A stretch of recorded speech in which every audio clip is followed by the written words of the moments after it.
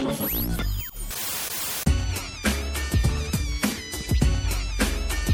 to the Danny Picard Show, Friday, April 29th, 2016. As always, broadcasting from the Beantown Athletics Studio in Dorchester, Massachusetts. Beantown Athletics, your only source for customized screen printing and embroidery. Go to beantownathletics.com right now or give them a call at 617-282-4181. That's 617-282-4181. And make sure you tell them I sent you a tough night last night.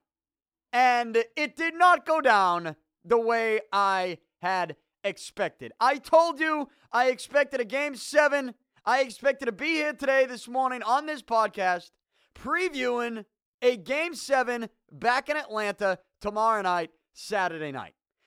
As you already know, I was wrong. That is not going to happen. Last night in Game 6 at the TD Garden, the Atlanta Hawks ended the Boston Celtics season. The Hawks win Game 6, 104-92. The Hawks move on. They will play the Cleveland Cavaliers in the second round of the playoffs. And the Celtics, they are done. Season over.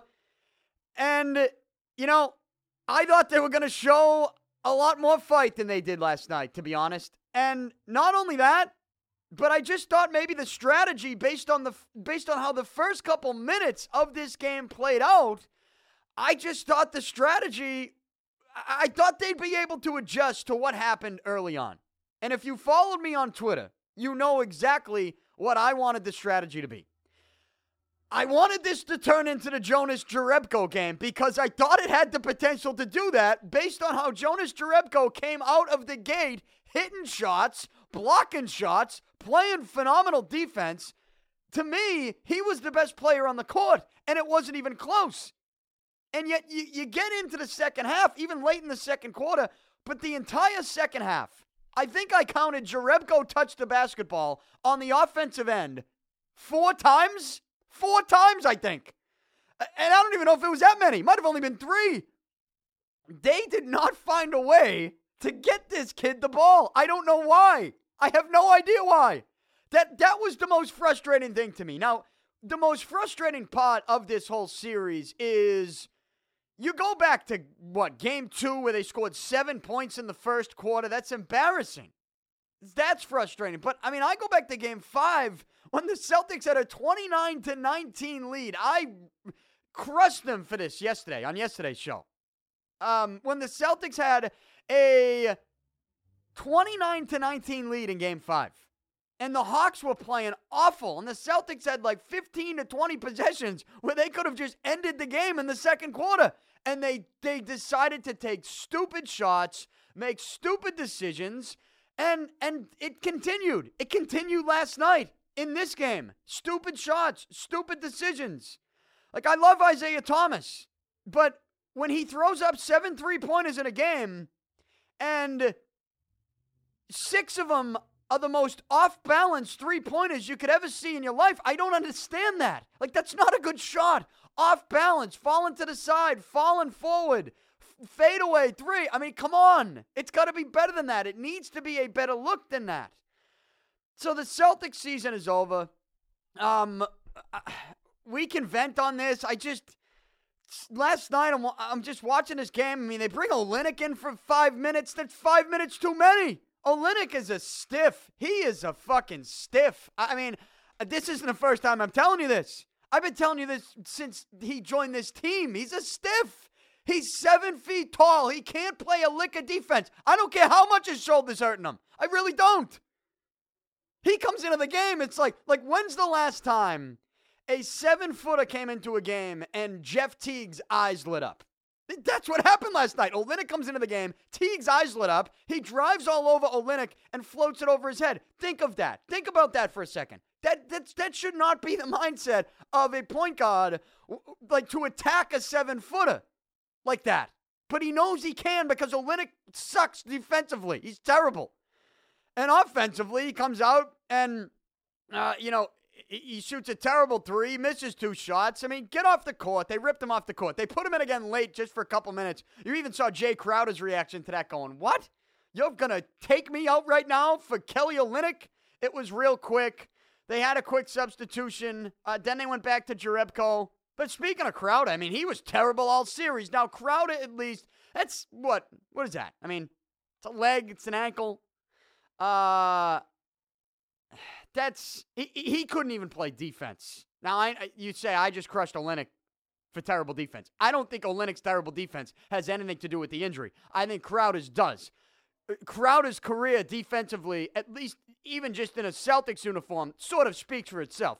Crowder is a beast defensively to the point where he really is and can be at times the heart and soul of this team because of the ferocious defense they play. That has a lot to do with Jay Crowder's presence out there. I mean, he's got guys going by him like he's a turnstile in this series at times, and even last night. That, to me, has more to do with injury than a lack of talent on the defensive end. Like, Olynyk, that's just, it can't happen. He's not athletic. He's not talented enough. I can't stand the guy.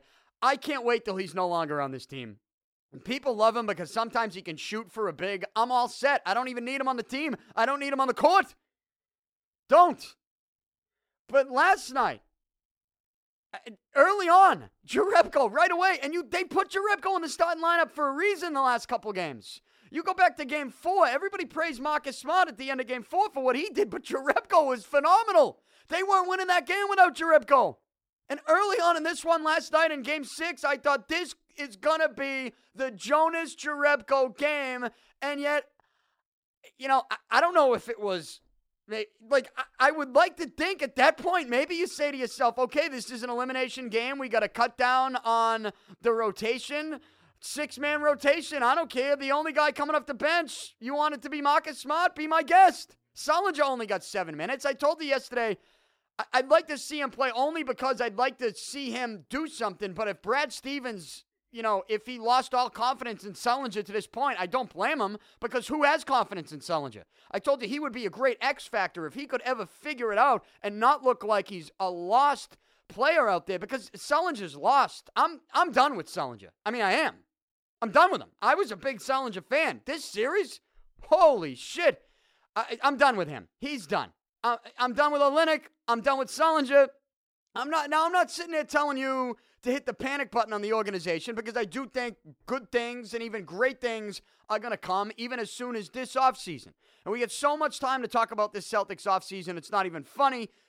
I've already gone into that the last couple months with regards to the Kevin Durant stuff. And it's funny because you see people now, columnists and analysts and experts, and they're coming out and they're trying to look into the Celtics' future and look into this offseason, and they're throwing the Kevin Durant sweepstakes around like now all of a sudden it's realistic when these same people were trying to tell me for the last 2 months that I'm delusional.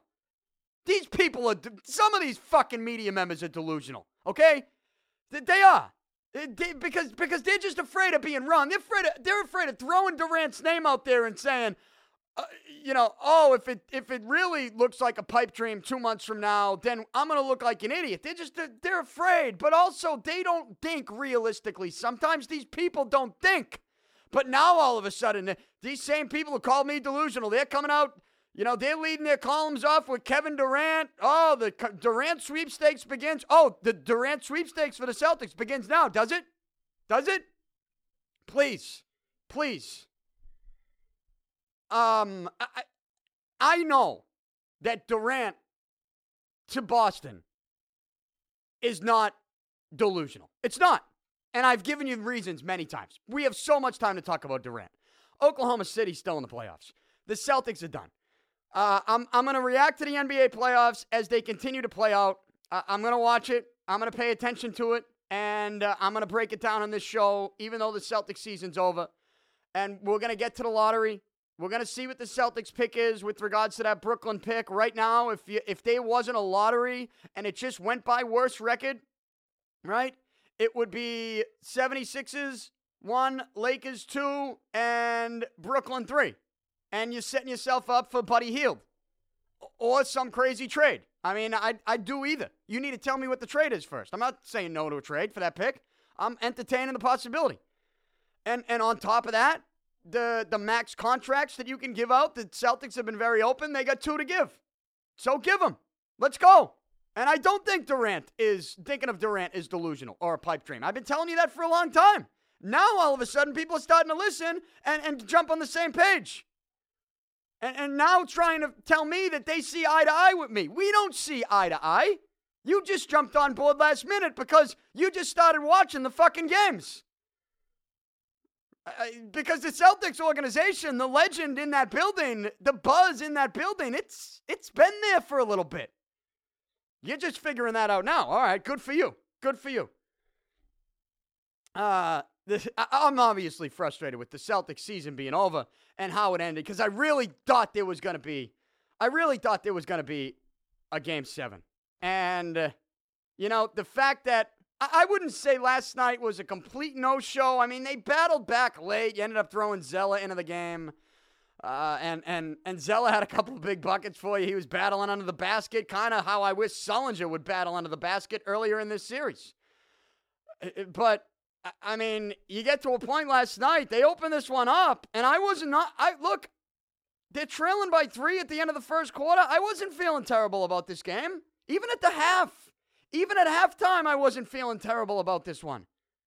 I wasn't. But, after the first quarter, I'm going, okay, this is Jerebko. I know people want Isaiah Thomas, and look, Isaiah Thomas was frustrated in this entire series. Even the game, even the game that he did score 40, 42. I mean, Atlanta got to Isaiah Thomas. They frustrated him. They swarmed him. And they would not let him in the paint. There were times he got into the paint, he couldn't finish. And we're used to seeing him finish, even some of those crazy shots, some of those crazy layups. But, for the most part, last night, the first 5-10 minutes of this game, Jerebko was the best player on the court. And I know, we should never be to a point where we're asking Jerebko to win us a game. I get that.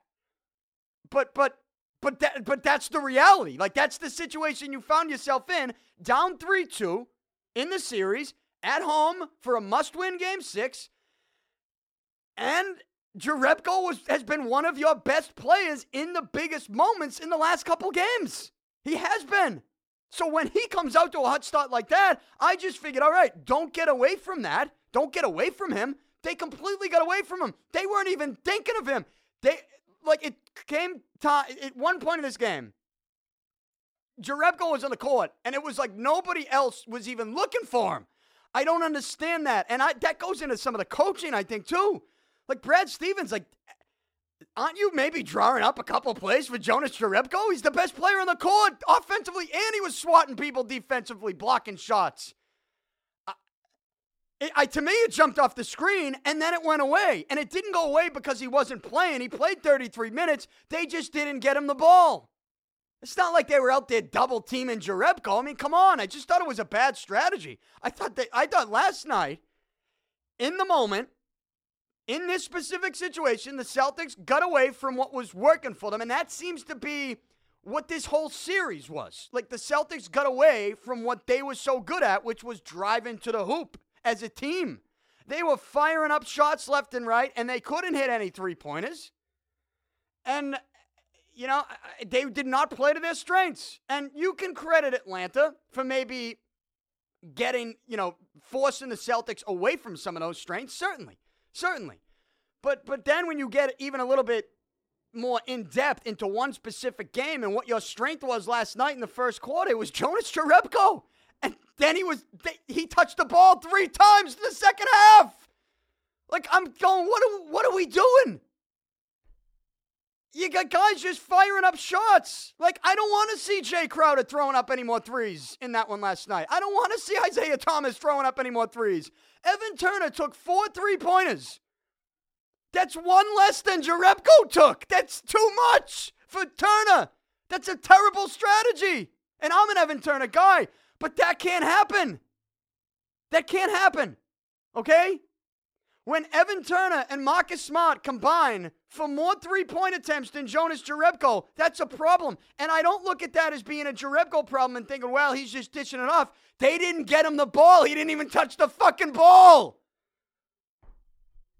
And I know it's crazy to be up in arms and this angry about, them not giving the ball to Jonas Jerebko. Because in a perfect world, this Jerebko's, he's a 6-7 guy, 6th guy off the bench, 7th player. He's not in the starting lineup. He's not a go-to guy to win your playoff game. But right now, Avery Bradley's hurt. Crowder's out there playing hurt. Thomas is being swarmed when he drives to the basket. And on a night in which Evan Turner wasn't hitting his shots, someone's got to step up.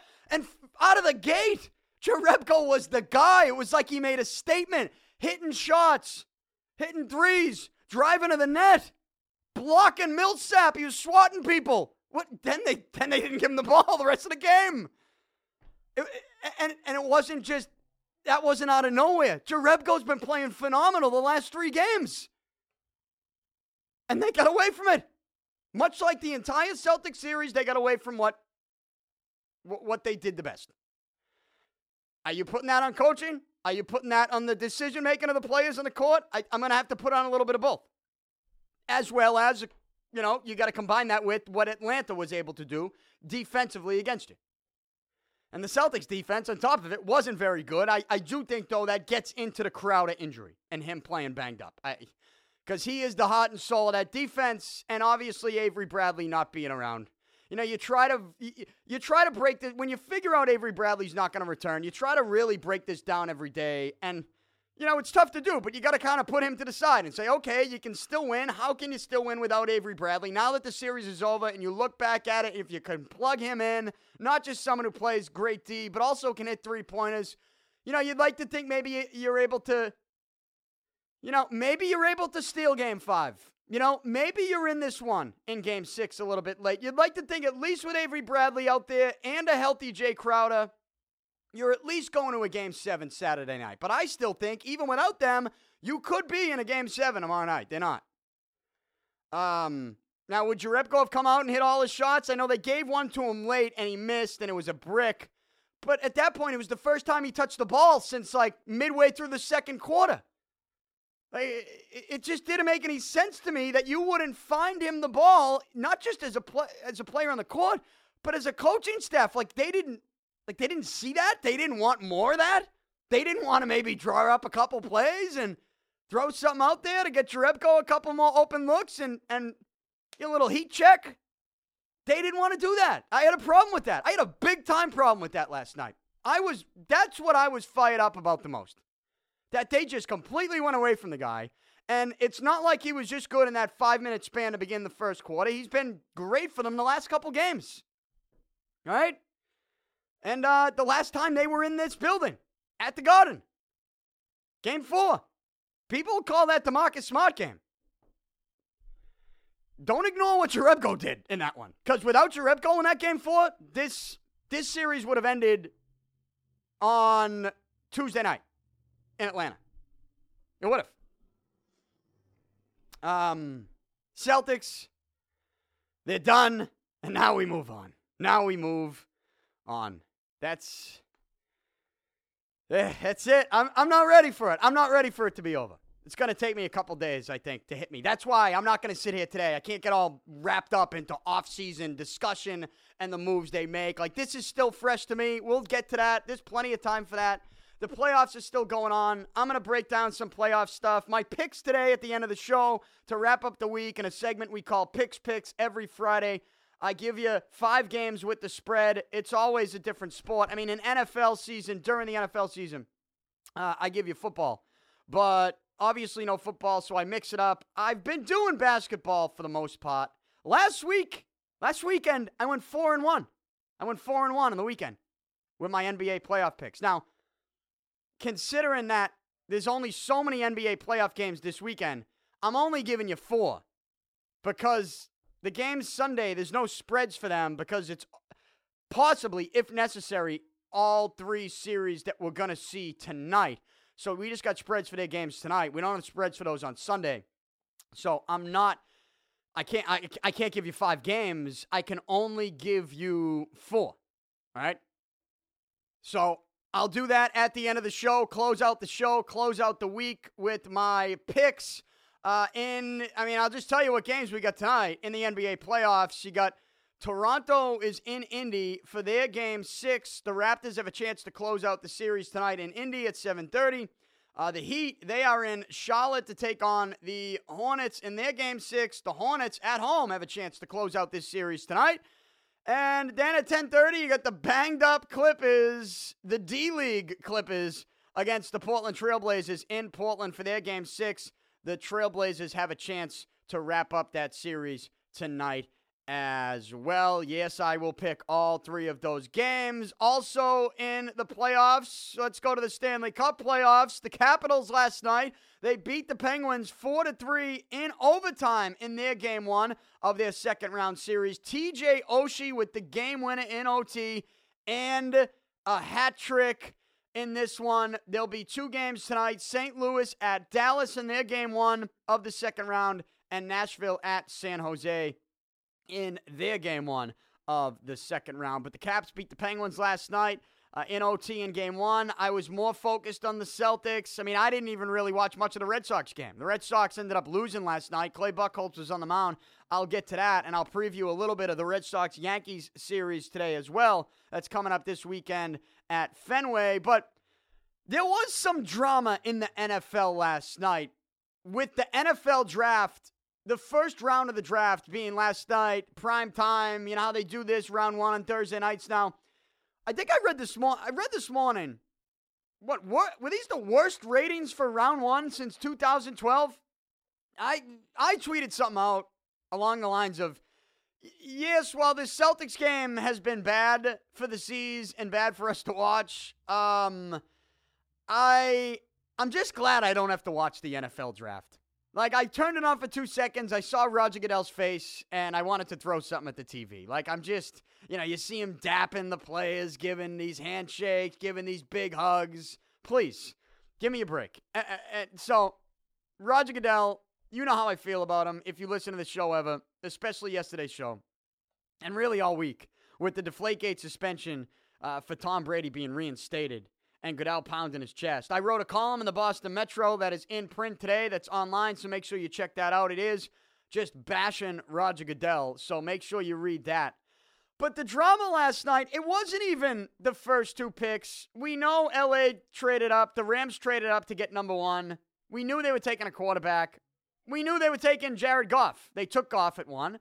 Then we saw Philly. We knew Philly traded up to get to number 2 overall. And we knew they were taking a quarterback, so they take Carson Wentz. Goff and Wentz go 1 and 2, respectively, to L.A. and Philly. No surprise there. But you get this story about Ole Miss offensive lineman Laremy Tunsil. I believe I'm pronouncing his name correctly. Laremy Tunsil. He goes 13 overall to Miami. Apparently, this is him dropping in the draft. If you didn't give me some of these stories that came out about his Twitter and Instagram accounts getting hacked, which I'm going to get to in a second, if you didn't tell me that and you just said Ole Miss offensive lineman Laremy Tunsil went 13 to Miami, I just would accept that as what it is. Like, I wouldn't be able to sit here and tell you, oh, he dropped. Like, he was supposed to go number 5 and he dropped to 13. Like, I literally would have no idea that would be the case. But you find out that's the case because all over social media, and now today even on ESPN and all over the web, the story that came out last night before the draft that apparently caused Tunsil to drop to 13 was, first and foremost, on Twitter.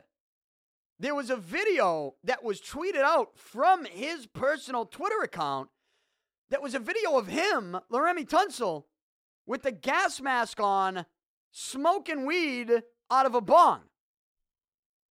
Now, the tweets that I saw, it was people like retweeting it. They embed the tweet and they say something above it and they quote the tweet. And the comments are, what is this kid, an idiot? Like, how stupid do you have to be to tweet this out right before the draft when you're going in the first round, you're in attendance, you're in the building, you're about to get drafted in the NFL, you're going to tweet out a video. It wasn't even a picture, it was a video, right? Of him with a gas mask on, smoking weed, like you're an idiot. And I guess I'm thinking to myself when I'm seeing this, wait a minute. Do we really think I know it's his personal Twitter account. But are we so stupid? Like, people are calling him stupid for tweeting it out. I call those people stupid. Like, are you stupid enough to think that he would be stupid enough to tweet a video of himself smoking weed right before the draft? begins when he's in attendance. He's at the draft. You think he's sitting there at the draft on his phone going, I'm going to tweet this video out of me smoking weed right now. I don't even care how it's done. The gas mask, the bong, it could be a blunt, it could be a joint. It doesn't matter how it's done. You think he's going to sit there and tweet out a video from his little draft party at the draft as he's about to get his name called, go up with a jersey and a hat and hug Roger Goodell? You think he is sitting there on his phone tweeting videos of him doing anything illegal? I mean, come on. Like, honestly. Think about that for a minute. People are calling him an idiot for doing it. I'm like, you think he was doing that? Turns out he wasn't.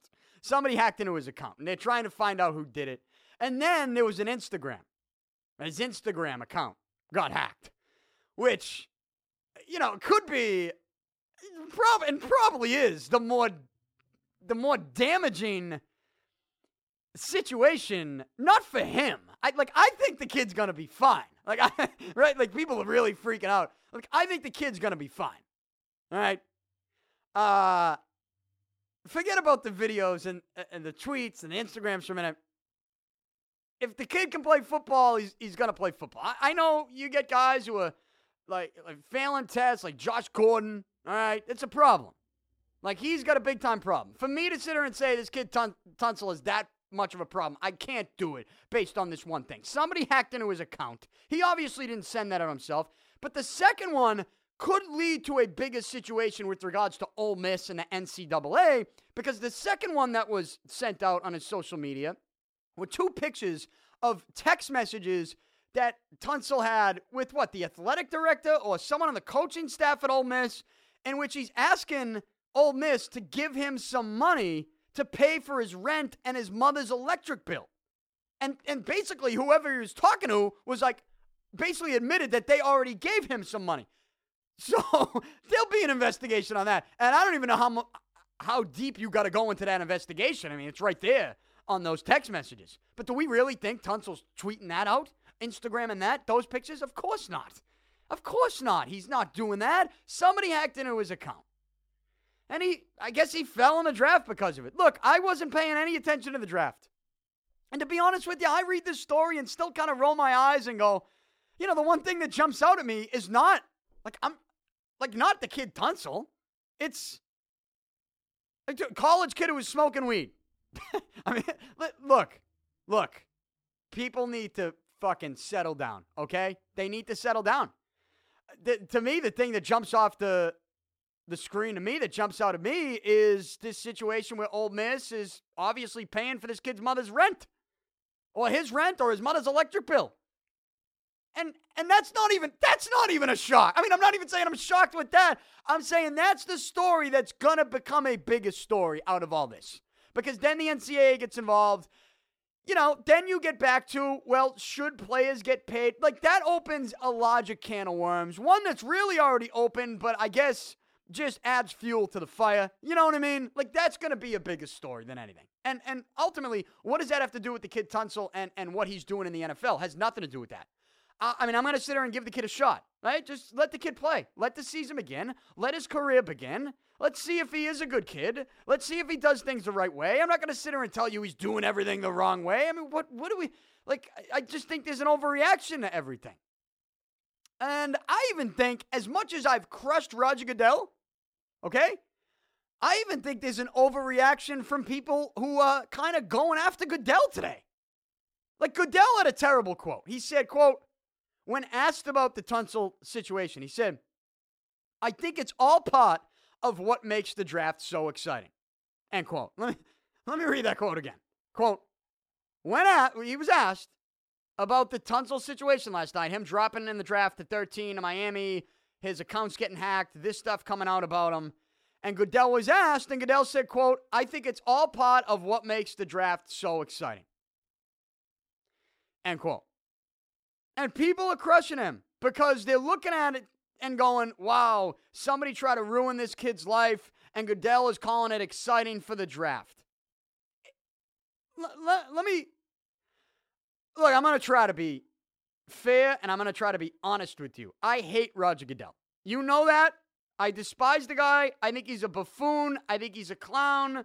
I think he's an arrogant asshole who doesn't even know how to define the word integrity if you ask him, even though he says it every time he talks.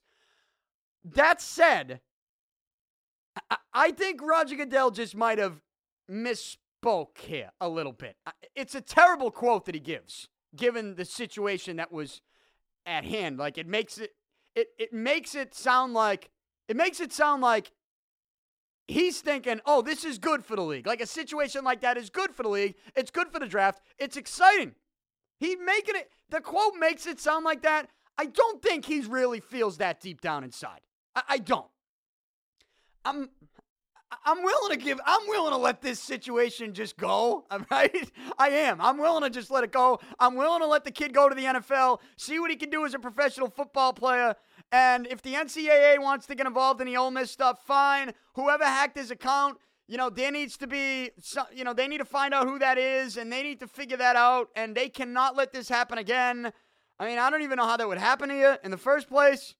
Like, what? If somebody knew his password? What are you giving out your passwords for? I do think in the moment that this happens, there's a major overreaction. I do, and I don't really want to sit here and overreact to it, because what's going to happen is the kid Tunsil's going to move on. NCAA might not move on. Ole Miss might not be able to move on because there could be some suspensions coming their way and some punishments coming their way. But Tunsil's going to be playing for the Miami Dolphins. I guess the thing that I feel bad for the most is that he's going to the Miami Dolphins. That's the thing I feel bad for Tunsil the most. He's got to play for Miami. They're brutal. Where are they going? Where are the Dolphins going? So that's what I feel bad for. I honestly have a tough time getting worked up, even getting mad at Goodell for this. I mean, it's just, I think people need to let this go.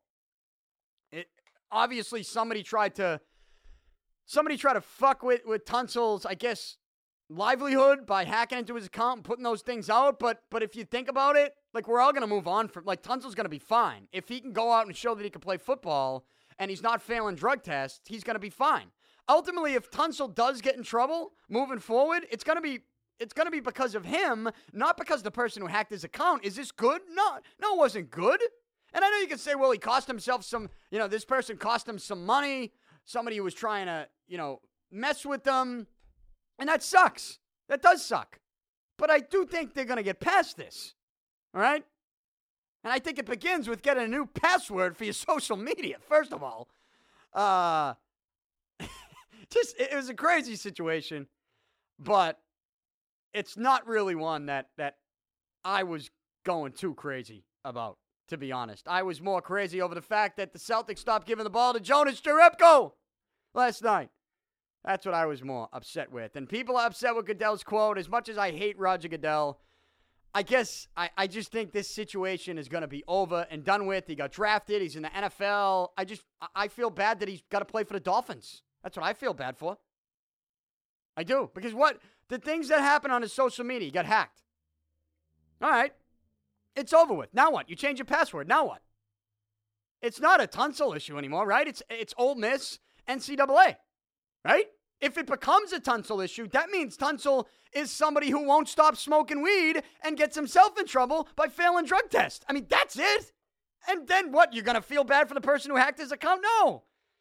They'll change your password. The hacking will be over. That's it. It's over. Let's move on.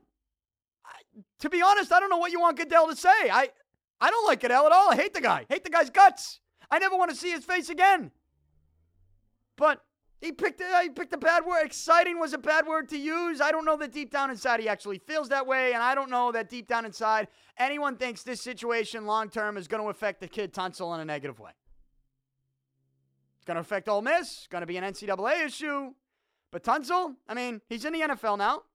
He's with the Dolphins. He controls his own destiny. Has nothing to do with what happened on his social media. Here's what you do. Just get off social media. If it really is going to affect you that much, how about this? Just delete your account. That's a simple solution here, folks. And instead of us getting worked up about it and somebody tried to take down, but they didn't do a good enough job trying to take him down. It's over. He got drafted in the NFL. He's going to be a starting offensive lineman for the Miami Dolphins. You don't want that to happen again?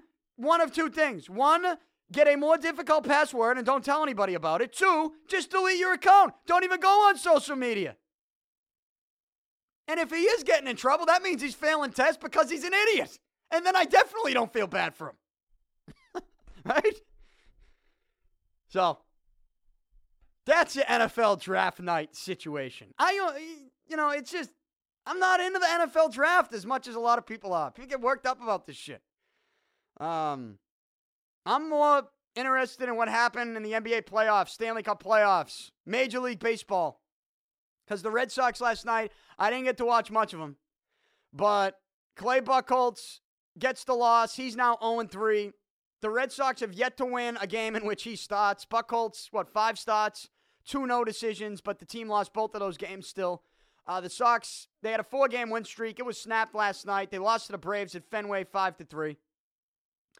And from what I did see out of Buchholz, everything was up in the zone and somewhat flat.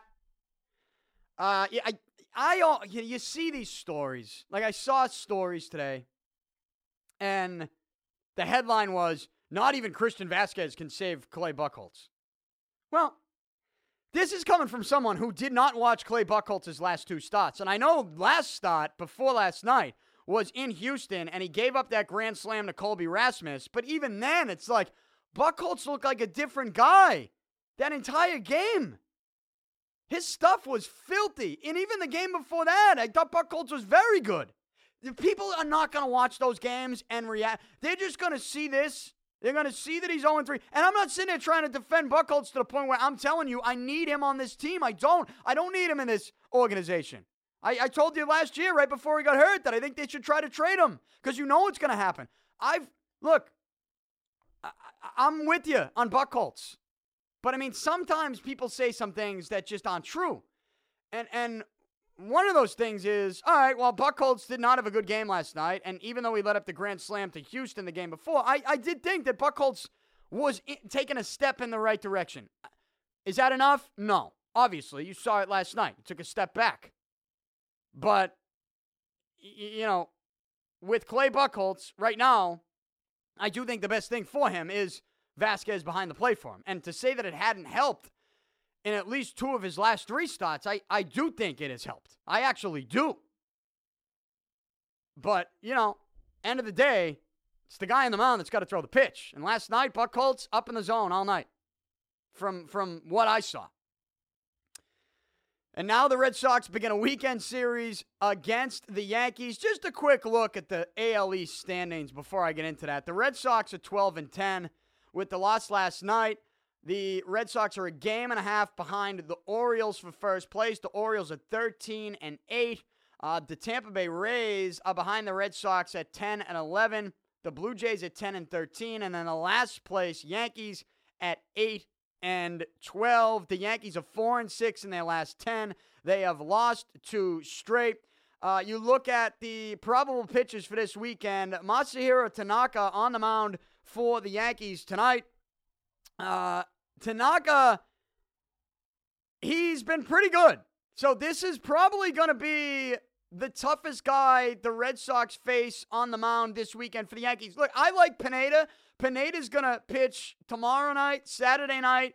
But the problem with Pineda, especially this year, is he's either going to strike you out or let up a home run. So there's home run potential with Pineda, and I think the Red Sox, seeing what their offense has been able to do this year, I think it's a safe bet that the Red Sox get a couple long balls off of Pineda tomorrow night, and they'll have Porcello on the mound tomorrow night. The problem for the Red Sox in their own pitching is tonight they got Henry Owens on the mound. He's going to make his second start of the season. His first one was not very good. Okay? Not very good. And he has not been very good against the Yankees. Last year against the Yankees, Henry Owens, in 2 starts, went 0-2 with a 13.50 ERA. In his career at Fenway, Henry Owens is 2-2 with an ERA of 5. But the stat that I can't get over is last year in 2 starts against the Yankees, Henry Owens, a 13.50 ERA, and Owens doesn't have the overpowering velocity, to step into this game tonight and think he's going to be blowing fastballs by this Yankee lineup. Even though the Yankees are in last place, I do think tonight has the potential to be a disaster for the Red Sox with Tanaka on the mound for the Yankees, who's pitching very well, and Owens, who is not pitching very well and also does not pitch very well against the Yankees. I think they could get this one. Porcello's pitching great right now for the Red Sox. And it's going to be him versus Pineda. Like I said, tomorrow night, the Red Sox should be able to get a couple home runs off Pineda and just hope Porcello continues to pitch the way he's been pitching with conviction. And then Sunday Night Baseball, David Price versus Yankee righty Nathan Eovaldi. Eovaldi, he's got fastball in the mid-90s. He can throw hard, but that shouldn't stop the Red Sox from being able to put up some runs on him. And David Price, if he can... you'd like to see Price not have the type of start that he had against Atlanta the other night, because his start in Atlanta was not very good, but he ended up turning it around and having a dazzling performance. 14 strikeouts that tied his career high, but it was just he had a tough first inning, and a couple innings to begin the game. I had to get out of some jams. Was not locating early on, but he obviously turned it around. His changeup was nasty in that one. David Price back on the mound. Sunday Night Baseball against the Yankees. Little programming note. I will be on WEEI. I'm at Fenway all weekend, and I'm on Saturday, live from Fenway, 4 o'clock. Tomorrow, 4 o'clock. Then I'm going to hand it off to the pregame show. Then the game is on WEEI, and then I'm going to be on Red Sox Review until midnight, both Saturday and Sunday. I'm beginning at 4, then you get the game coverage, the game, and then I'm back on after that until midnight, both nights, Saturday and Sunday. I will be live from the Fenway Park WEEI studio, so make sure you check in with that and give me a call on the show and give me a take on what you think of this Red Sox-Yankees series, and obviously go over some other stuff. I mean, the Celtics offseason stuff is still going to be fresh this weekend, so we can probably get into some of that as well. But sticking with Major League Baseball for right now, just another story before I get to my picks for the weekend NBA edition.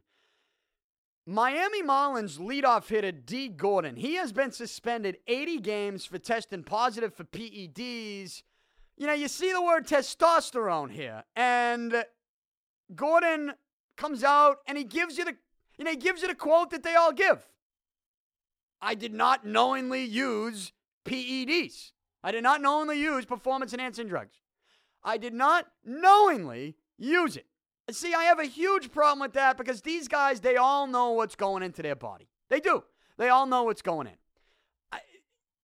It's funny, though. You look up at SportsCenter, you look up at ESPN, and I'm not blaming ESPN for this. I kind of feel the same way with a story like this. D. Gordon, he won the batting title last year, right? He's a damn good player. Leadoff hitter for the Marlins. Exciting kid, exciting player. This would have been a huge story. Think about how big this story would be 10 years ago. 5 years ago. I think we're all over PEDs. I think this is the fact that this is not, it's not even on the screen right now on ESPN. You got the Tunsil situation, you got the draft, you got the latest on Chris Bosh, the Miami Heat face elimination tonight. They got Karan Butler live coming up on SportsCenter. I don't know what the hell that's going to be about. But they don't even have the D. Gordon thing up there. This is a major league player who's a damn good one, who's going to be suspended 80 games for testing positive for PEDs. Think about how big this story would have been 5 years ago. I do think that maybe this is a good thing, not for baseball. You never want this story in your game. You want to try to rid yourself of this type of storyline. But when it comes to some of the big name superstar players that are on the Hall of Fame ballot that we go over every single year, and we wonder, are they ever going to get in because they're linked to PEDs? Whether they tested positive, whether they've been accused, whether there have just been rumors and there's sort of a cloud of suspicion over someone's head, We look at these guys, Roger Clemens, Barry Bonds. We're going to get to the A-Rod thing at some point down the line. We're going to get to the David Ortiz thing some point down the line. Manny Ramirez. The question is, are these guys ever going to get in if there's any type of link, accusation, failed test? And as of right now, it looks like, no, they're not going to get in. But I think that's going to change. And I think this is a sign that maybe it does. Like the fact that we don't get all worked up about a guy, even if he's a damn good player who won the batting title like D. Gordon, we don't get all worked up about someone who tests positive for PEDs. The thing I get worked up about with these stories, it's, you know what it is? It's not even the player that says, I didn't knowingly use it. Like, I don't know what we expect the player to do. You know, right? He got caught. The guys that piss me off are the players that might come out and speak out and knock that player. Like, Justin Verlander's tweeting out, D. Gordon, even during an appeal, he shouldn't be able to play. Like, Justin Verlander needs to just shut the fuck up, okay? The guy, he seems like a donkey anyways. He does, seems like a clown. Like, how do I know you didn't do something? Honestly, how do we know Justin Verlander never did anything? Why, because he's telling us he didn't? I mean, think about all the guys who told us they didn't and got caught and even denied it after the fact. And you know what excuse I also, like I hate, even when guys defend someone, like Chris Colabello, Toronto Blue Jays. He just tested positive and he just got suspended as well, last week? And you got people that are close to him saying, he's the hardest worker in the gym every day. He works so hard. Like, don't give me the hardest working stuff. Okay? Don't give me that. Because sometimes you go and take supplements and take a PED to keep you in the gym longer and, keep your energy up and give you more strength to stay in the gym longer than everybody else. So that's a stupid argument.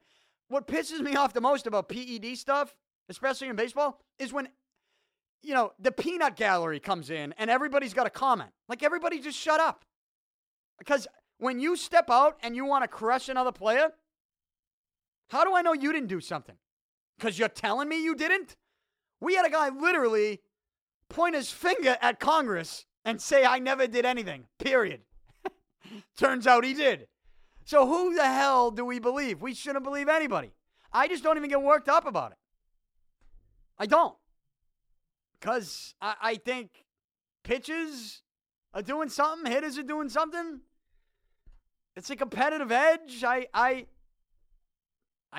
think there's always going to be something better. Like 10 years from now, we're going to look back. There's going to be a substance that's banned, and we're going to say, wow, these players were all taking that, and it was undetectable 10 years ago, and now it's this big, crazy drug that's helping people out. Like, that's what we're going to be in 10 years. This stuff isn't going away. And I think when you go back 20 years, 25 years, I think there was stuff that guys were doing that, at the time probably wasn't legal. But then you find out down the road that, wow, a lot of guys were doing something like that. And it was a performance enhancer at the time. I don't think we're ever going to escape this.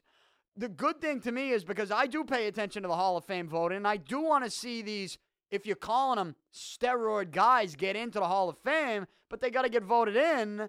I think the less that we maybe overreact to a positive PED test, I think the better off that, the better that is for some of these players who are linked, who really are Hall of Famers, in my opinion. Who really are. But D. Gordon, suspended 80 games? Yeah, look, you test positive, you get suspended. I'm not sitting here saying I have sympathy for the guy.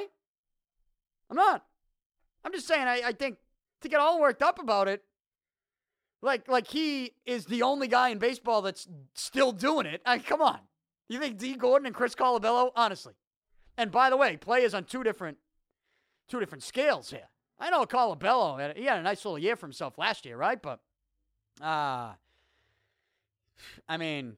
we think those are the only two guys doing something? No, they're the only two guys that got caught. You go back to the A-Rod stuff, right, where he was popping gummies in the clubhouse.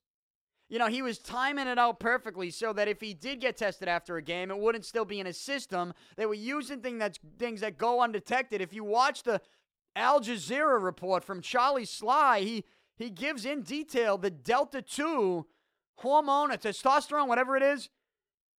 It goes undetected in NFL tests. I mean, guys are always looking for an edge, and there's always going to be somebody in a lab that's cooking up something that either goes undetected or is not yet known to performance-enhancing drug testing. It's not yet illegal, but probably will be.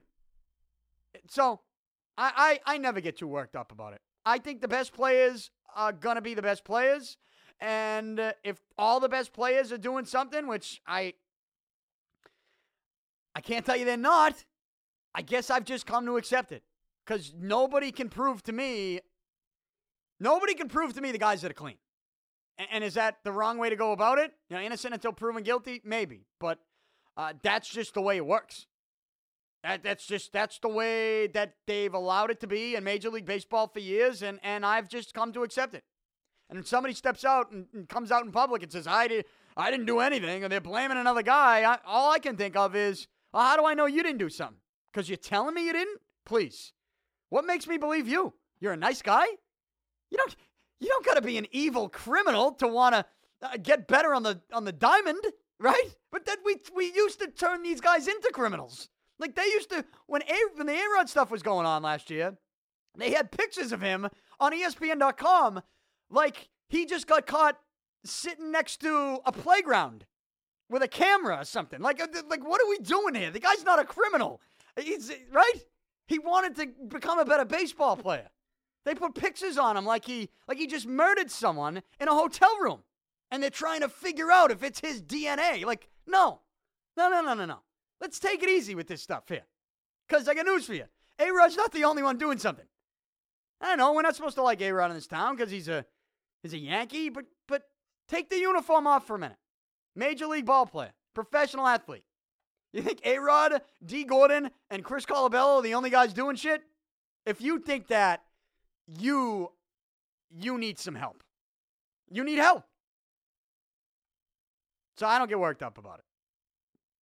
But that's what we got in Major League Baseball.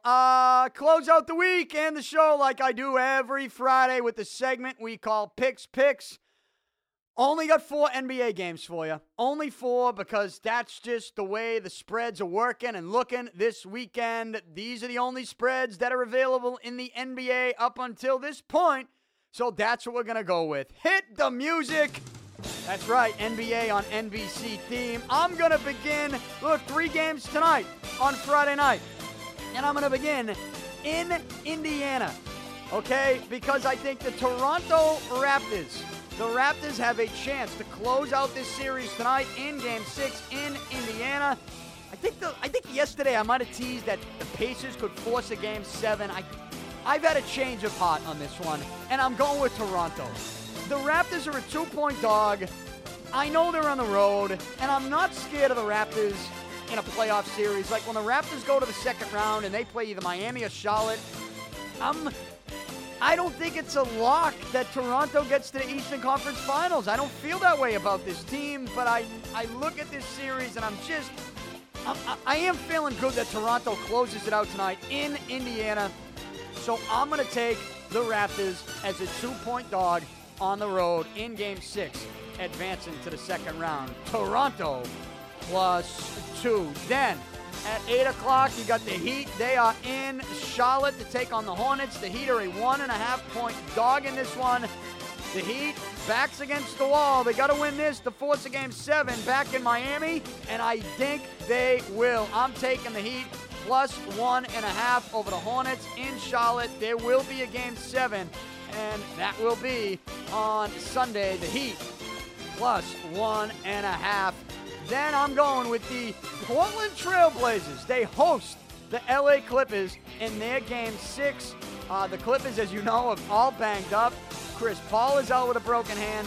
Blake Griffin is out for the postseason with a knee or a quad injury, whatever you want to believe. And Portland has a chance tonight to close out this series. Damian Lillard said something interesting the other day where he said, the other night in Game 5, there were no All-Stars on the court. See, I consider, even though Damian Lillard wasn't necessarily an all-star. I consider him an all-star player. I think Lillard could have one heck of a game for himself by helping Portland to the second round, closing this series out, and I think they'll do that. I think Portland will close it out tonight. They're a 10-point favorite. Portland's a 10-point favorite. See, I see that 10, and in my head, I'm thinking they're a dog because you look at the Clippers. Then you remember that Chris Paul and Griffin are out. All of a sudden, the Blazers at home in a series clincher are a 10-point favorite. Guess what? I'm taking them as a 10-point favorite. I think they pull away. I think they might win by more than 10. I'm taking Portland to close out the series and winning by at least 12 points. And then fourth and final game is tomorrow night, Saturday night. It's game one of their second round. Oklahoma City is in San Antonio to take on the Spurs. When's the last time the Spurs played? They swept the Memphis Grizzlies. They didn't even get a good game in that series, right? They just whooped the Grizzlies in that one. So when's the last time the Spurs had a big game? It was against like Golden State at the end of the regular season, like second to last week of the regular season. That was a while ago. Oklahoma City, they've been playing in big games against Dallas the last week and a half. I'm going to take the Thunder in this one as a 6.5-point dog. I'm not telling you Oklahoma City's going to go into San Antonio and win game one. What I am telling you is it's going to be close, and I would jump all over the points. The Thunder plus 6.5, I'm taking OKC. So those are my picks for the weekend. I got Toronto plus 2, Miami plus 1.5, Portland minus 10, and Oklahoma City plus 6.5. I went 4-1 last weekend, and I will say, as I do every weekend, you're an adult. You can make your own decisions at the end of the day. But this is just a little advice for you, and I do it every Friday. I'm here 5 days a week, DannyPicard.com, also on iTunes, Stitcher, TuneIn, anywhere podcasts are available. Follow me on Twitter, Facebook, Instagram, all forms of social media. And don't forget, I'm on WEEI tomorrow, Saturday at 4 o'clock, and then after the game until midnight, live from the Fenway studio. Same thing on Sunday for Sunday Night Baseball at 4 o'clock at Fenway, and then after the game until midnight. I'll be back here in the Beantown Athletics studio on Monday to react to it all. Have a great weekend. Talk to you then.